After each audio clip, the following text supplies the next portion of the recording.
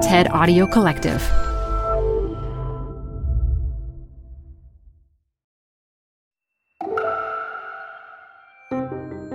It's Elise Hu. This is TED Talks Daily. Something powerful is happening around the world. The issue of climate change has moved from the margins to the mainstream.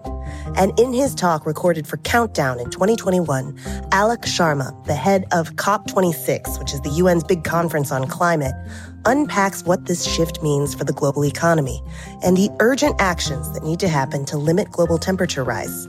Learn more about Countdown and get involved at countdown.ted.com. Support comes from Zuckerman Spader. Through nearly 5 decades of taking on high-stakes legal matters, Zuckerman Spader is recognized nationally as a premier litigation and investigations firm. Their lawyers routinely represent individuals, organizations, and law firms in business disputes, government and internal investigations, and at trial, when the lawyer you choose matters most. Online at Zuckerman.com. Support for TED Talks Daily comes from Capital One Bank. With no fees or minimums, banking with Capital One is the easiest decision in the history of decisions.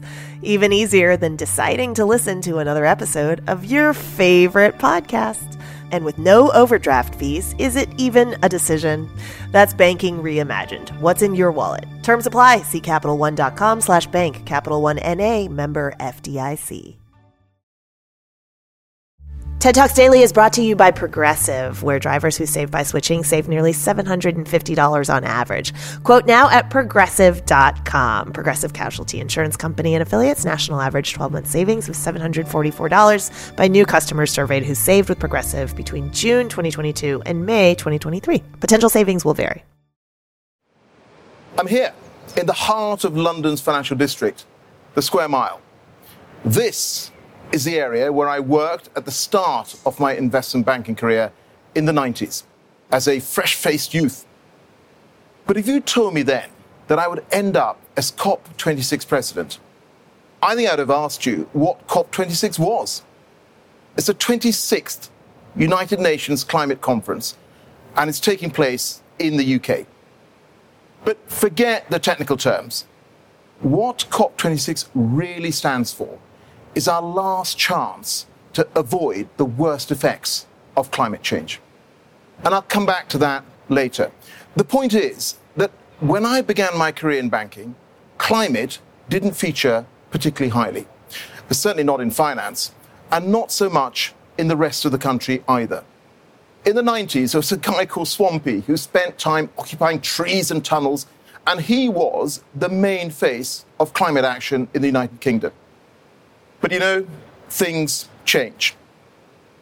I remember being on a flight in the late 2000s and watching Al Gore's film, An Inconvenient Truth. And I rarely watch an entire film, but this one I watched twice on the same flight. And I remember sitting on the plane afterwards, thinking about my young daughters and what future I wanted for them. So fast forward 14 years or so, and my entire professional life is now dedicated to getting the world to tackle the climate crisis. I witnessed the terrible effects that the crisis is already having in developing countries amongst people who, quite frankly, have done the very least to cause it. And I think about that injustice a lot, really a lot. And that journey that I've made is just one example of a much broader shift over the past 30 years, one that has seen climate move from the margins to the mainstream, in business, in government, in finance, and indeed amongst the public. And it's that shift that makes me hopeful on climate, despite the scale of the challenge that we face, which, frankly, is huge. Now, the science shows that to avoid the worst effects of climate change, we must limit the rise in average global temperature to 1.5 degrees centigrade. That if temperatures rise higher, the risk of species extinction and catastrophic impacts on human lives increases dramatically. And we risk kick-starting feedback loops where the consequences of climate change, like melting permafrost, release even more greenhouse gases into the atmosphere, making it even harder to wrestle the crisis under control. Now, to keep 1.5 degree limits alive, we've got to halve global emissions by 2030. That's right, halve. That is a huge undertaking. But I'm hopeful because climate is now mainstream, and that is turning the global economy green. Increasingly, the swampies of the world, they're not protesting in trees and tunnels. They're all around us in the boardrooms as well as the classrooms, in government departments and on trading floors all around the world. In every country that I visit as COP president, I meet young people and activists. And everywhere, I see the same passion and the commitment to act on climate. Companies in every sector are throwing themselves behind a clean, green future, and rocketing public concern is encouraging governments and business to act. And shareholders, they're forcing companies to change. And the move to clean technology is accelerating faster than anyone anticipated. I mean, let's take the sale of clean cars and vans. They're outstripping predictions. Solar and wind power are now cheaper than coal and gas in most of the world. And 3 times as much solar power was built in 2020 than analysts predicted just back in 2015. In my old industry, finance, climate is now mainstream too. And there's a simple reason for that. Investors try to predict the future. Because if you can do that, you can make money. And increasingly, they think the future is green. More and more financial firms are committing to make their investments consistent with a 1.5-degree world. And investors are asking for much higher returns from coal power than they are from renewables, because they're worried that coal power stations are going to become worthless. In February 2020, when I helped launch our COP26 finance campaign here in the Square Mile to get finance moving to climate action, the place was packed to the rafters. When I worked in banking, certainly at the start, the room would have been near empty. And what all of this adds up to, this mainstreaming of climate, is a quiet revolution in the global economy. A green industrial revolution is underway, taking us to a clean future, showing that we can create jobs and prosperity without harming the planet. Our challenge is that it's not going fast enough. Limiting temperature rises to 1.5 degrees requires us to move much faster. And we can only succeed if we act now and we work together to speed up the shift to our green future.